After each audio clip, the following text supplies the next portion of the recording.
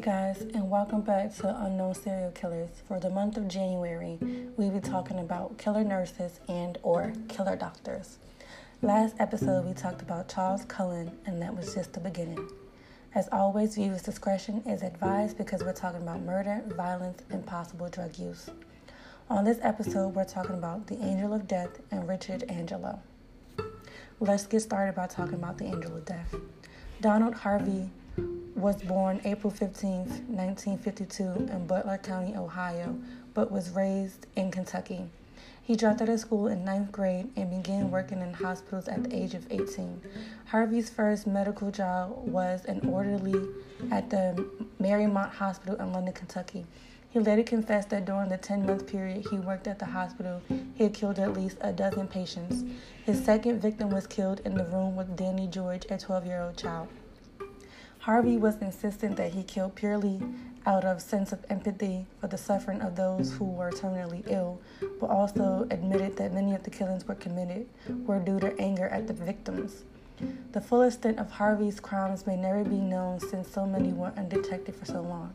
He did not use any particular modus operandi and used many methods to kill his victims, such as arsenic, cyanide, insulin, suffocation, miscellaneous poisons, morphine, turning off ventilators, administration of fluid tainted with hepatitis B and or HIV, and an insertion of a coat hanger into a catheter, causing an abdominal puncture.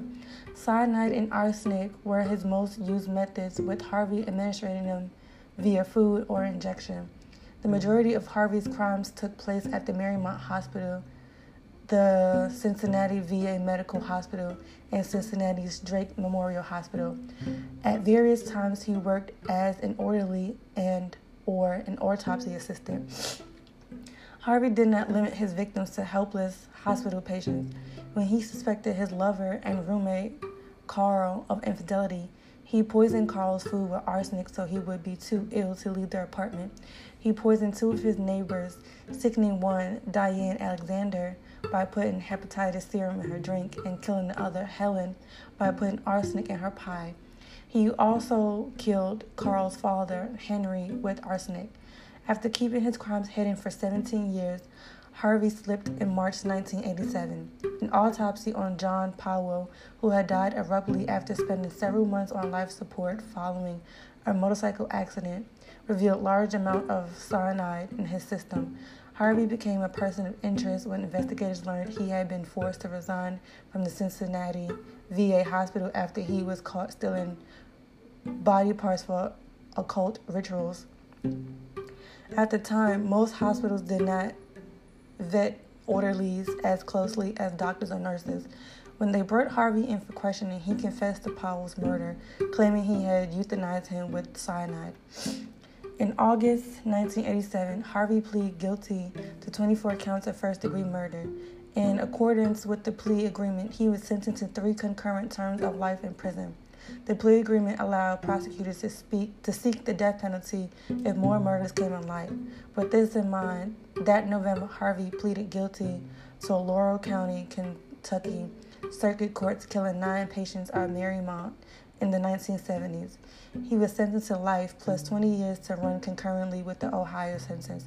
Ultimately, Harvey pleaded guilty to 37 murders. However, he confessed to killing as many as 50 people. Harvey was incarcerated in the Ohio prison system on October 26, 1987. On March 28, 2017, authorities reported that Harvey had been found in his cell severely beaten. He died on March 30th, 2017.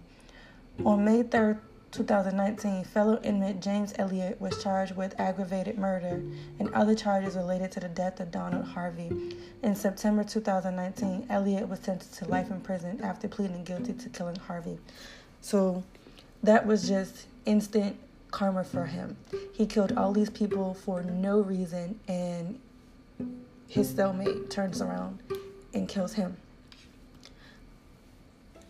Richard Angelo was born on August 29, 1962, to parents who were both working in the educational sector. His mother was an economics teacher, and his father was a high school guidance counselor for the Lindenhurst School District on Long Island. He graduated from St. John's the Baptist High School in 1980 and then entered a 2-year nursing program in Farmingdale State College, where he was a well-regarded honor student. Angelo first came to the attention of the public in October 1987 when he was suspected of poisoning a patient at Good Samaritan Medical Center. He was accused of injecting Jarlamal with Formalin via his IV. The patient felt unwell after the injection and later paged a nurse to help him.